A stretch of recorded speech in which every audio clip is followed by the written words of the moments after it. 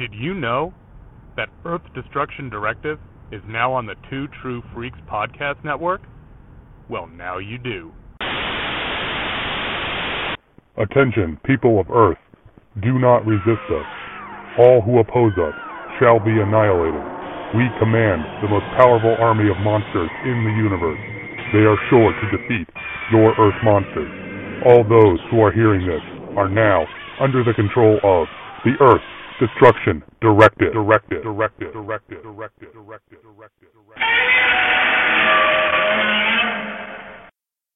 Hello, everyone, and welcome once more to the Earth Destruction Directive podcast. My name is Luke Giaconetti, and I will be your host on this trip into the wild, woolly, and often wacky world of Japanese giant monsters. I would like at this time to extend a big warm welcome to all of the listeners now listening to us on the Two True Freaks podcast network. A big shout out to Scott Gardner and Chris Honeywell, who have very graciously allowed me to broadcast the show here on the Two True Freaks podcast network. The Two True Freaks, of course, put out some of the finest nerd-related podcasts on the internet, including the superlative shows Star Trek Monthly Monday, Star Wars Monthly Monday, Tales of the Justice Society of America, Back to the Bins, one of my favorite podcasts dealing with random comic book back issues, The Vault of Startling Monster Horror Tales of Terror, which features myself along with Chris and the Hair Metal Hero, and shows like Comics Monthly Monday, Hope of All Trades, Death and the Acrid Smell of Gunsmoke, an excellent Jonah Hex podcast. Pretty much anything geeky related you want to talk about, these boys cover it in some form or fashion, including now their very own Daikaiju podcast in the form of this very show.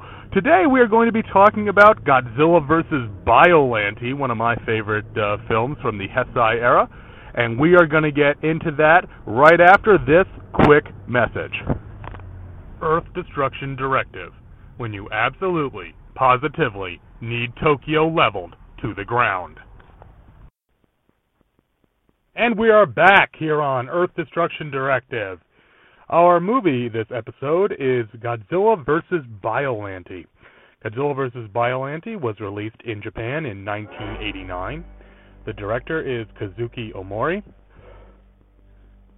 and special effects are by Koichi Kawakura. Our movie starts during Godzilla's attack on Japan in 1984, specifically at the very end of it. After he falls into Mount Mahara, cleanup begins in Tokyo, including the collection of Godzilla cells. Now, there are several factions vying for them, including the Japanese Self-Defense Force, the American big farm firm Biomajor, and a lone agent of the tiny Middle Eastern nation of Saradia. The Saradians want to make a super wheat able to grow in the desert, and Japanese scientist Dr. Shiragami is recruited by them and uses the G cells to try and create this plant. However, if they were to develop this plant, it would threaten America's position as the #1 grain exporter in the world, and so Biomajor bombs the facility, and Shiragami's daughter Erika is killed in the attack, this ending the project and driving Shiragami into reclusion. 5 years later, a group of, wait for it, psychic children, proving that this is Japan, predict the return of Godzilla, and thus the Japanese government makes some preparations.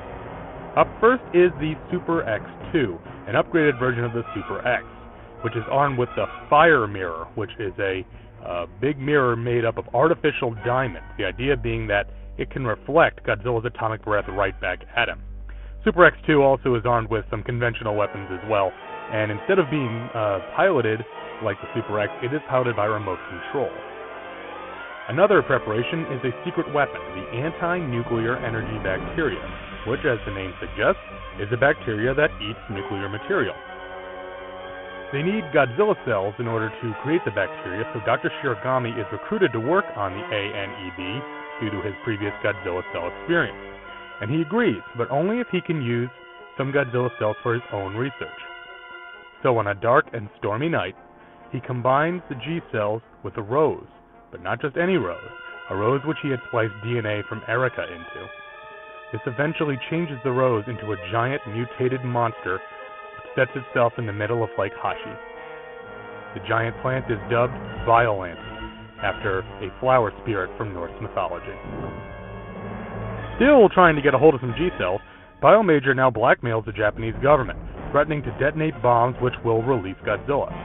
The government complies, but the deal goes south when the handoff is interrupted by that Saradian agent, who makes off with the G-cells. So Biomajor's bomb explodes, and Godzilla is released. Violante begins psychically calling to Godzilla, and after wading through a naval blockade and turning back the attack of the Super X-2, and I should mention this is actually a really nice fight. The Super X-2 uses the fire mirror to keep reflecting Godzilla's beam back at him, but the heat is so much that it actually melts the fire mirror, and he is forced to retreat. So the two monsters meet in Lake Hashi. Violante is no match for Godzilla, despite her many vines and the caustic sap that she is able to spit from certain tendrils.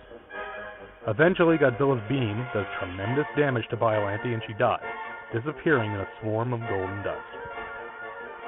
Godzilla then moves towards Osaka, where the damaged Super X-2 is once again deployed.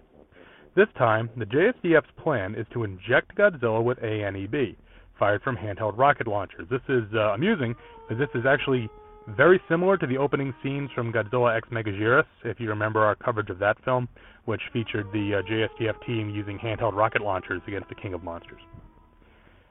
So the Super X-2 fights valiantly, but is ultimately destroyed. But the mission is accomplished, with Godzilla injected with a lethal dose of ANEB. But after 14 hours, the bacteria has still not taken effect, when the scientists said it should have taken effect between 8 and 12. So it is speculated that Godzilla's body temperature is too low, since he's a reptile. So the King of Monsters is lured towards the Thunder Creation System, an experimental artificial lightning generator, which will be able to raise his temperature. Godzilla enters the TC grid and is repeatedly zapped, but the bacteria still seems to have no effect. When things seem darkest, down from the heavens comes Violante, but she is not the beautiful creature that she was previously. Godzilla's radiation has turned her into a towering, hideous beast, half plant, half reptile, lumbering around on a huge system of roots, with a giant, gaping maw filled with rows and rows of sharp teeth. The two titans clash violently, and the fate of the world hangs in the balance. And that's where I'm going to stop our story. And the reason I'm going to stop our story there is because there is a lot of plot and a lot of characters in this film, and my synopsis really only kind of scratches the surface, and I don't want to get too deep into trying to explain all of it, because every scene seems to bring along a new subplot that is resolved and carried forward, and I don't want to turn this into a Luke recites the movie sort of podcast. We do have a lot of good characters. Shirogami, the doctor, is a really good character because he is tortured by his decisions and what he does. At one point, after the creation of Violante, he very succinctly says, "Think now, I may have made a mistake." And an interesting connection with his character is that he's in a lot of ways very similar to Dr. Serizawa from the original Godzilla, who of course created the oxygen destroyer, and that both of them are, working in fields of science for the benefit of man, but end up creating something horrible, and then they have to live with the repercussions of what they've done. So I like Shirogami. He's a good character. Our main character is a character named Kirishimi, and he is a young geneticist, I should say, who works for the company which is producing the anti-nuclear energy bacteria, and he has some serious reservations about the use of these bacteria and what this could mean to the balance of power in the world. He says to his boss at one point that it would, like I said, it would shift the balance of power. And his boss's response is that if Japan, after being annihilated by nuclear bombs and Godzilla, don't we have the right to create a weapon to defend ourselves? This is kind of the connective tissue in a thematic sense with Return of Godzilla, because it still strives for that sort of real-world relevance, not so much with the nuclear power and nuclear weapons side, like it was in Return of Godzilla, but here dealing with genetic engineering and manipulation. Our next character is Asuka. She is Kirishimi's girlfriend and the daughter of the president of the company that Kirishimi works for. Her main purpose in this is to also connect these characters with Miki Segusa. And Miki is, of course, the head of the Psychic Children, at the school that Asuka runs. Now, Mickey would become a recurring character in the Heisei Godzilla films. In fact, the only character who appears more than her is Godzilla himself. And her psychic abilities grow and grow as the films go on. Here, she is used to kind of track Godzilla's activity and movement, and at one point, the JSDF uses her as a blockade, where she psychically engages Godzilla's mind in order to keep him in place for a few minutes and delay his arrival in Osaka. Mickey's, she doesn't have a whole lot to do here. She would get fleshed out more as the series carried on. Another major character is Major Kuroki, and Kuroki, he is the young man who is in charge of the defense of Japan from Godzilla. And it's mentioned that he is a member of a new elite young unit that is the JSDF has organized. And this is kind of metatextual because, here we have this young man shouldering this monumental task of defending the country from Godzilla. And behind the scenes, director Omori and FX wizard Kawakita, they were also both young men, and this was their, first big-time shot at doing a Godzilla film. So there's, some metatextual commentary there as well. Kuroki's a good character. You can see at every twist and turn of the plot, he's always thinking of some new way to defend his country from Godzilla, and he's very bold in his actions, typical sort of young military commander role in a Japanese film. His associate is Colonel Gondo, and Gondo is a grizzled, older, kind of been there, seen that veteran who he always kind of has a smirk on his face. I really like Colonel Gondo. He's a very funny character. He is responsible for two of the best lines in the film. One comes early on when the military is getting a tour of the facility that has built the Super X-2. And the chief scientist is explaining the heat shielding on the Super X-2 can withstand some ridiculous temperature. I think it's like 12,000 degrees or something. And Gondo asides to his aide. He goes, "Hot stuff." To which the scientist quickly goes, "Yes, it is." And that always cracked me up. Me and my friend Bob, we used to recite that back and forth at each other in high school. It's a great line. His other line comes when he leads the attack with the ANEB rockets in Osaka. And after two rockets have successfully hit Godzilla, Godzilla comes up on Gondo's position on the top of the skyscraper. And Gondo turns around and shoots his rocket right down Godzilla's throat. A direct hit. And he says to Godzilla, "You should lay off the intravenous stuff. It's going to kill you." And so that cracked me up. What's funny also is in the Japanese version, he actually, in that scene, calls Godzilla Gojira-san, which is amusing because nobody calls Godzilla Gojira-san. You don't refer to him in a familiar way like that, so that definitely cracked me up. The last character I want to mention is the Saradian agent. Now, in the script, his name is SSS9, and I've seen the Japanese version and the American version. I don't think his name is ever mentioned on screen, so I'm just, I don't know if that was just in the script or got cut or what, but he's a cool character. He looks like he stepped out of a James Bond film. In a lot of ways, he reminds me of Malness from Ghidorah the Three-Headed Monster, in that he's a human antagonist that is very doggedly pursuing his mission the entire film. Plus, he wears a suit and sunglasses like Malness as well. He's a very memorable character, and he has the historic line of "Damn Godzilla!" And, if you can't say it with "Damn Godzilla," what can you say? As I mentioned earlier, there is a lot of plot in this film. There's a lot of little subplots. The ongoing plots with Saradia and Biomajor and Shiragami and the ANEB and, Kuroki's defense of Japan. There's a lot of different stuff going on. This is very much an unabashed and unapologetic science fiction film. It makes no qualms about that. But it's a science fiction adventure film. There's this, set pieces move from one to the other, and even if we're not getting, giant monster action, we're getting a gunfight or we're getting a chase or something of that nature. So definitely a science fiction adventure film, and I think the film is more successful because of that. Just some interesting notes here. At the beginning of the film, we see an aftermath of an attack. And this is a rare sight in a Godzilla film, which is odd, but it's true. It would, again, another connection back to the original, where the film opens with the ruins of Tokyo, and in the American version, of course, we get Raymond Burr's "This is Tokyo" monologue to start. In this case, it's a little bit different. It's not focusing so much on the pain and suffering, but it is focusing on, that this great city has to be rebuilt, and of course, the Godzilla cells. Part of that scene, we're introduced to the song Bio Wars, and Bio Wars is kind of an upbeat, guitar-heavy number that is used kind of as the main theme for this film. It shows up several other times in the film. It's one of my favorites from the modern era, as far as not reused music from the old school. Very different sounding. The guitar sound makes it a great kind of driving action number, and it's used when the different groups are fighting over the G cells in Tokyo, and then later we see it with different fights and whatnot. The score in general in this film is really good. Excuse me. And it's one of my favorites of the Heisei era. Bio Wars is part of it. There's a really nice theme for the country of Saradia that unfortunately only gets like a 10-second clip in the movie, which is kind of sad, but it's a real nice piece. And then you get your traditional marches and battle themes and things of that nature too. We want to talk about monster combat a little bit, because this is the first film, obviously, of the Heisei era to feature two monsters fighting. And the combat is astounding.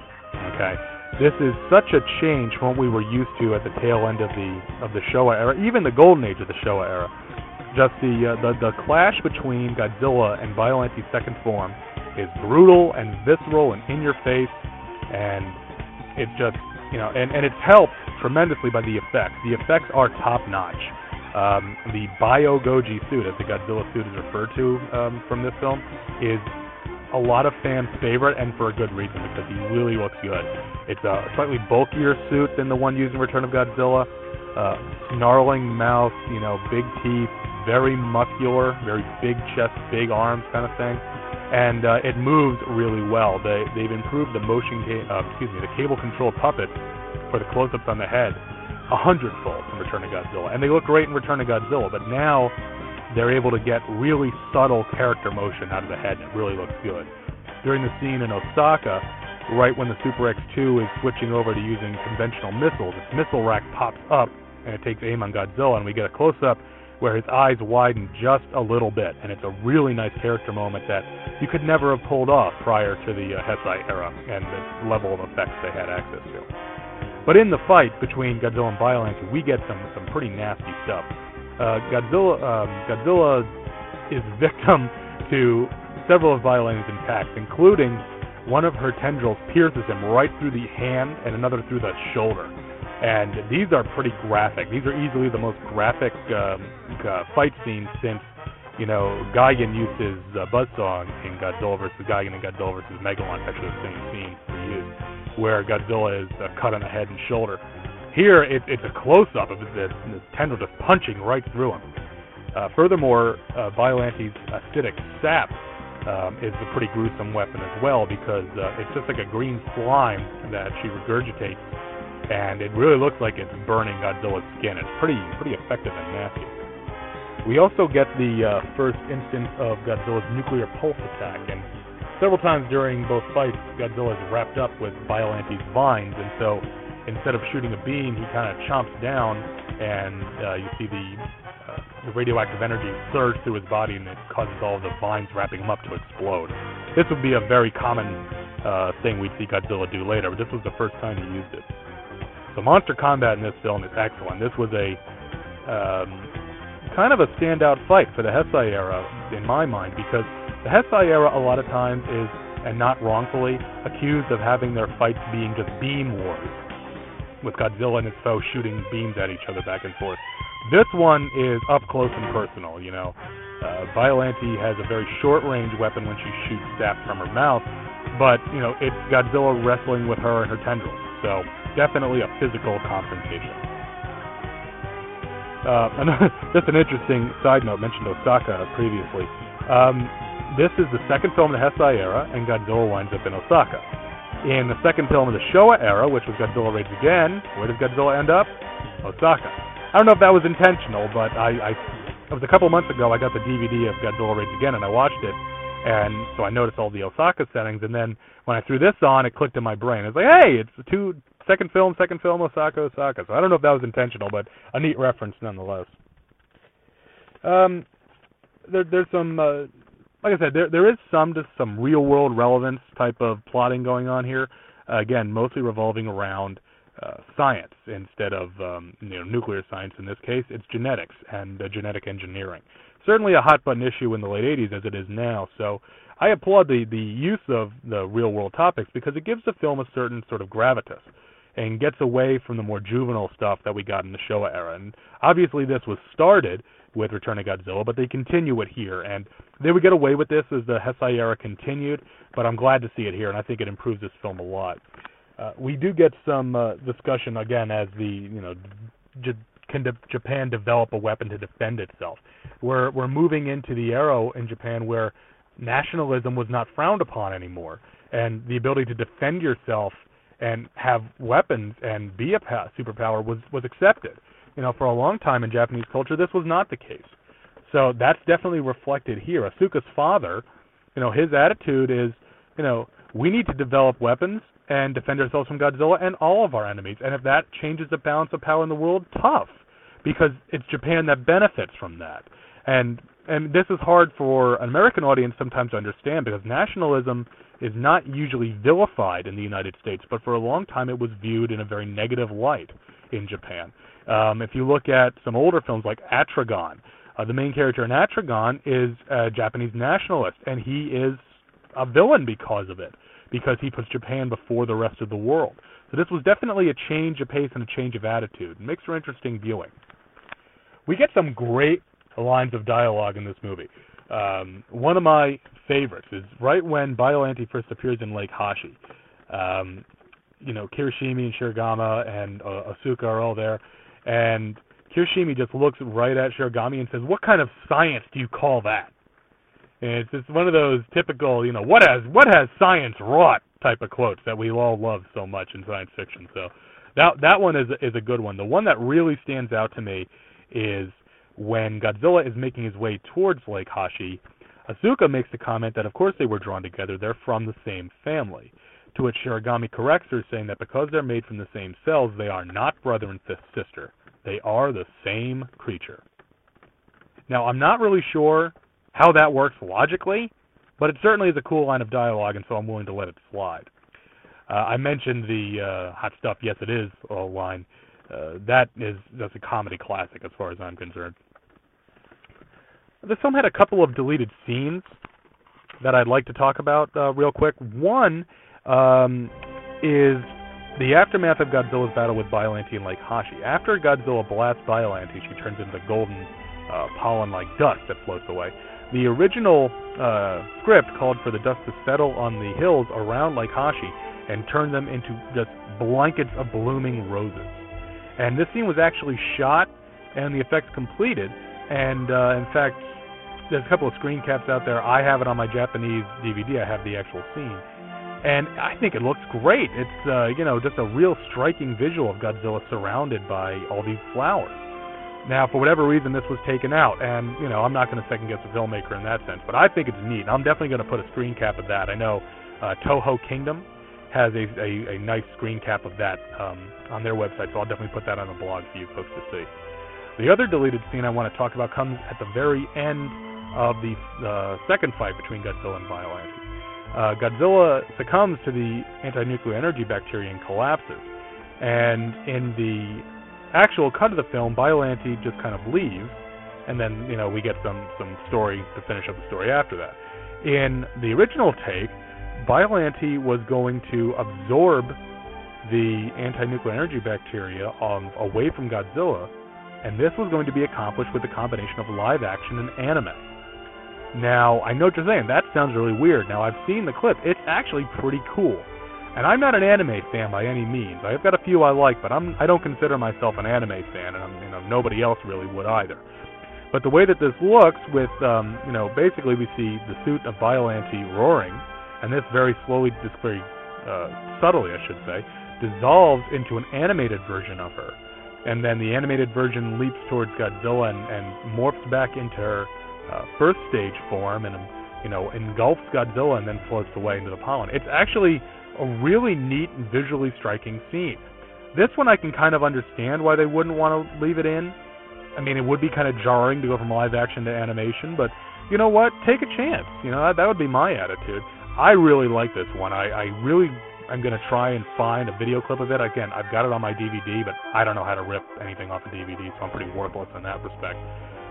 But I really want to share this. If nothing else, I do know Toho Kingdom has one screenshot, so I will definitely post a link to that. But I would really like to see if I can find the video of this just to show it to you guys. One last interesting note. We do get some continuity, obviously, between this and Return of Godzilla. We would get continuity between all the Heisei films. My favorite little bit of continuity comes when Kirishima and Asuka they're meeting for drinks in Tokyo. And they are having drinks at the Godzilla Memorial Lounge. Now, this is a building that has a giant Godzilla footprint through it. The implication being that he stepped on this building in 1984, and now it's been turned into a memorial. I really like that bit. I'm not really sure how they built this, because the building's kind of leaning on its side with a footprint in it, but it's still standing up. So I'm not really sure how it works, but it's a neat little trivia note. In closing, I just want to say, I'm sorry, I'm not done yet. I need to talk about availability. Specifically, that there is very little availability for this film. The HBO got the distribution rights from Toho for this film in, I think, like 1990, 1991, something like that. And so they showed it a lot on HBO, and they did release it on VHS. Now, for whatever reason, HBO doesn't seem to want to release this on DVD. And that doesn't make any sense to me, because you're just leaving money on the table. If you want to find it, I know you can find VHS copies on eBay. They're not as plentiful as VHS copies of Godzilla 1985, but they are out there. You also can get a Hong Kong DVD. Please, please, please make sure your DVD player can play Hong Kong DVDs before you buy one. I don't want anybody writing me and saying, Luke, you told me to buy Hong Kong DVD and I can't play it. Please check to see that you can play it before you order it. Okay, these typically have Cantonese and English subtitles, so you got it subbed.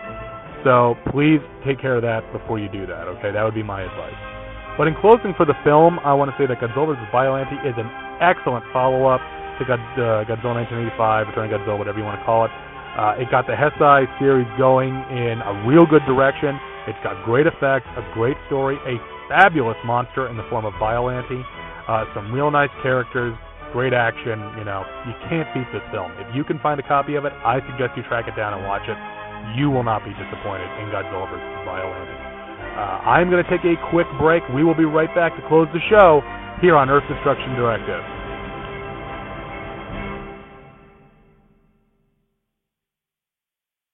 Hey kids, comic! Hey Michael! Yes? We have to record a promo for our podcast. I've got one. Read our podcast. Read our podcast. You do know this is an audio medium? Watch our podcast. But you can watch podcasts, but not ours, because let's face it, we've got faces for radio. No, wait, I've got it. Give me a second, right? What? Just listen to our podcast. Listen to our podcast. Snap it. It's short, sweet. I'm liking it. It's good. It's great. Not exactly telling people what our podcast's about, though, is it? We read comics.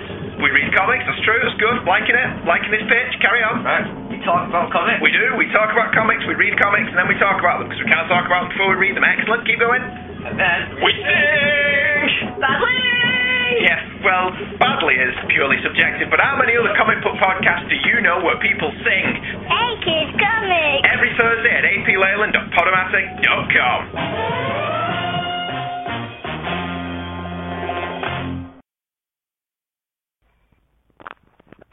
Okay, welcome back to Earth Destruction Directive. At this time, I'd like to read a couple of emails that we got here to the show. If you would like to be on the show, please send an email to earthdestructiondirective@yahoo.com, and I will be sure to read your comments on the show. Our first email comes from Timothy Elliott, and Tim's subject is Love the Podcast. Hi, Luke. I'm catching up on your older episodes. I'm up to number 5, which number 5 was Gamera, I'm pretty sure. And I wanted to write and let you know how much I am enjoying the show. I discovered your show through the Two True Freaks podcast. Well, imagine that. And I think the shows you do with Chris and the Hair Metal Hero are great. Timothy is referring to the Vault of Startling Monster Horror Tales of Terror horror podcast, which you can find on the Two True Freaks podcast network.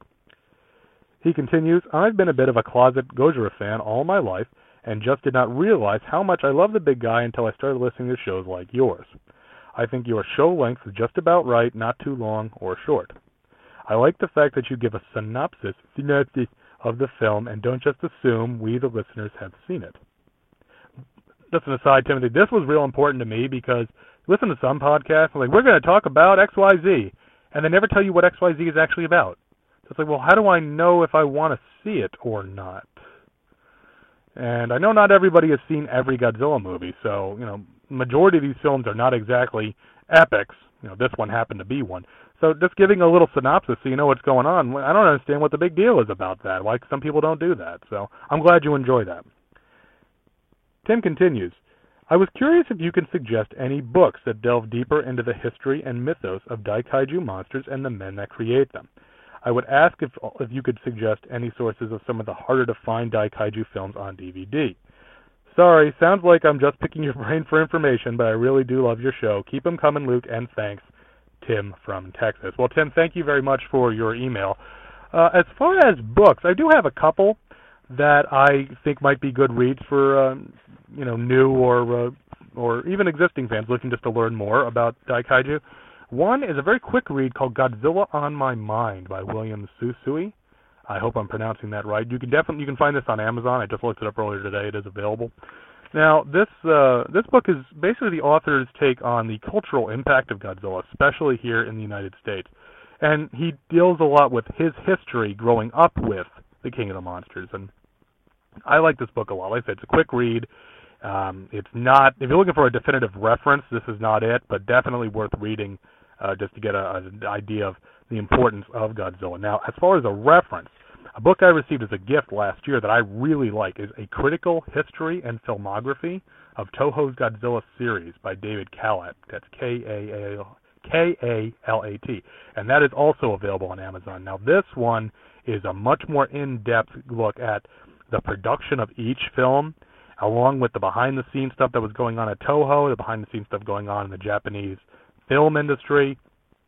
This is a very good read, very detailed and very informative, and I would highly recommend that one. What I tend to do is I read the chapter on each film after I watch it to help prepare myself to do the show. So definitely a good pickup. Excuse me. Now, as far as DVDs, the thing is, majority of the DVDs of the films that used to be, quote-unquote, hard to find are now available on commercial DVD. Sony has released pretty much all of the Godzilla films except for, as we talked about, Godzilla, Godzilla 1985 and Godzilla vs. Biollante. And Shriek Show, their Japanese imprint, which is called Tokyo Shock, they've released a lot of the non-Godzilla Toho films like The Mysterians, Matango, Varan, Dogora, things of that nature. If you look in public domain sources like Alpha Video, which you can find at oldies.com, you can find a lot of the public domain versions of the Gamera films, of Gappa, Yongari, things of that nature. Now, if you want to get copies of Godzilla 1985 or Godzilla vs. Biollante, you can get a Hong Kong DVD off of eBay. Typically, these have Cantonese and English subtitles, so they are viewable. Just make sure your player can play them, because there's nothing worse than, tearing open that package, seeing Godzilla 1985 thrown in and says, disc unreadable. Okay, so make sure you can play them before you do that. Beyond that, most of the other hard-to-find films are the so-called banned movies. And by this I mean things like Half Human and Prophecies of Nostradamus, and you will not find these. Toho basically pulled them from circulation years ago and is actually actively making sure that people don't even sell bootlegs of them. WTF Film, the old version of WTF Film, they sold like a 7-disc Prophecies of Nostradamus set for a while, and I never could buy it because it was always out of stock every time I tried to buy it. But now even that's unavailable, and it's amazing that someone who has that hasn't started bootlegging it. But, I don't know. It's kind of a gray area with these completely unavailable films, and like I said, I'd love to track them down, but I have exhausted sources trying to find Half Human and Prophecies of Nostradamus. In fact, I have my brother, every time he goes to a show, just look for him, and we haven't come across him yet. Well, Tim, I hope you continue to enjoy the show, and I hope to hear from you again, so thank you very much for writing. Our next email comes from Jason Trenner, who is known as Fanboymus Prime on the Two True Freaks boards. And Jason writes, I loved the Inhumanoids episode. That one was especially awesome, and I went out and have been watching the show. Oh yeah, that's the stuff. Oh, and a certain news reporter from the Inhumanoids is the tie that holds Gem, G.I. Joe, Inhumanoids, and the Transformers as a single universe. And Jason is absolutely right. The character of Hector Ramirez, who appears in Inhumanoids, also appears on those other shows playing the same character. This helps put all of them in the same universe, the Sunbow Hasbro universe. What's also interesting is that the Inhumanoids themselves make a little cameo on Gem. And as cool as it would be to have, Gem and the Holograms or the Misfits playing and have the concert be attacked by the Inhumanoids, what actually goes down is Gem is on the news and everyone is standing in front of the electronics store watching it, except the one little kid sitting on the ground watching the one TV showing the Inhumanoids. And it always makes me wonder, is he watching Inhumanoids TV coverage or are the Inhumanoids attacking somewhere and that's less important than Gem? So we have to ask these questions. He continues, and in the Allspark Almanac 2, Augur is listed as one of the presidents of the United States, though he didn't serve any terms. Oh, those Allspark Almanacs. I'm even listed in one of them. Sort of. It's a long story. Well, I'd like to hear that story at some point, Jason, if you don't mind. Another interesting thing real quick about the Inhumanoids and the Allspark Almanacs, in the Transformers universe, there is a mythos called the Shattered Glass universe, and this is sort of akin to Star Trek's Mirror universe, where good is evil and evil is good. Well, the Inhumanoids are still evil. They're sort of like an elemental evil force that's always evil no matter where. I think that is great. Because I can't see Metlar as a good guy. That actually comes up later in Inhumanoids, and it just is ridiculous, but it's played for jokes, so it's okay. Jason continues, but I digress.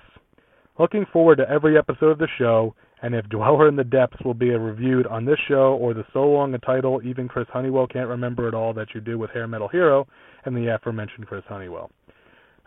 Just an aside again, Dweller in the Depths is an episode of Transformers that we've been talking about on the boards for a while. Anyway, he continues, and will Godzilla the Animated Series be reviewed? Given it was the only good thing to come out of that horrible 90s American Godzilla movie. Then again, it gave Godzilla his atomic breath back, and having him fight other monsters will solve some of the major problems that crap fest had. Keep up the good work, Jason. I do intend to cover Godzilla the Animated Series. I did see a good bit of that show when it was airing initially. I was in college when that show aired, but it's been years. It's been years and years. Now, they do have the so-called mini-sodes of that show on Crackle.com. So it'd probably be pretty quick just to watch some of those and get caught back up and do it from there. I definitely do want to talk about that series, though. I think that series was much better than the film that spawned it. I think that series also proves that the problem with the film was not Zilla or Gino, whatever you want to call him, that it was the film and not the monster. And I think that's an important distinction to make. Thank you very much for writing in, Jason. And again, if anyone out there would like to be on the show, the email address is earthdestructiondirective@yahoo.com. Oh, excuse me. Oh, man, I tell you, once the weather starts getting cold and warm, here in South Carolina, a lot of times it's cold in the morning, and then it's like 65, 70 by lunchtime, and the change in temperature just messes with me every year. Never had this problem in New York because it would get cold and stay cold.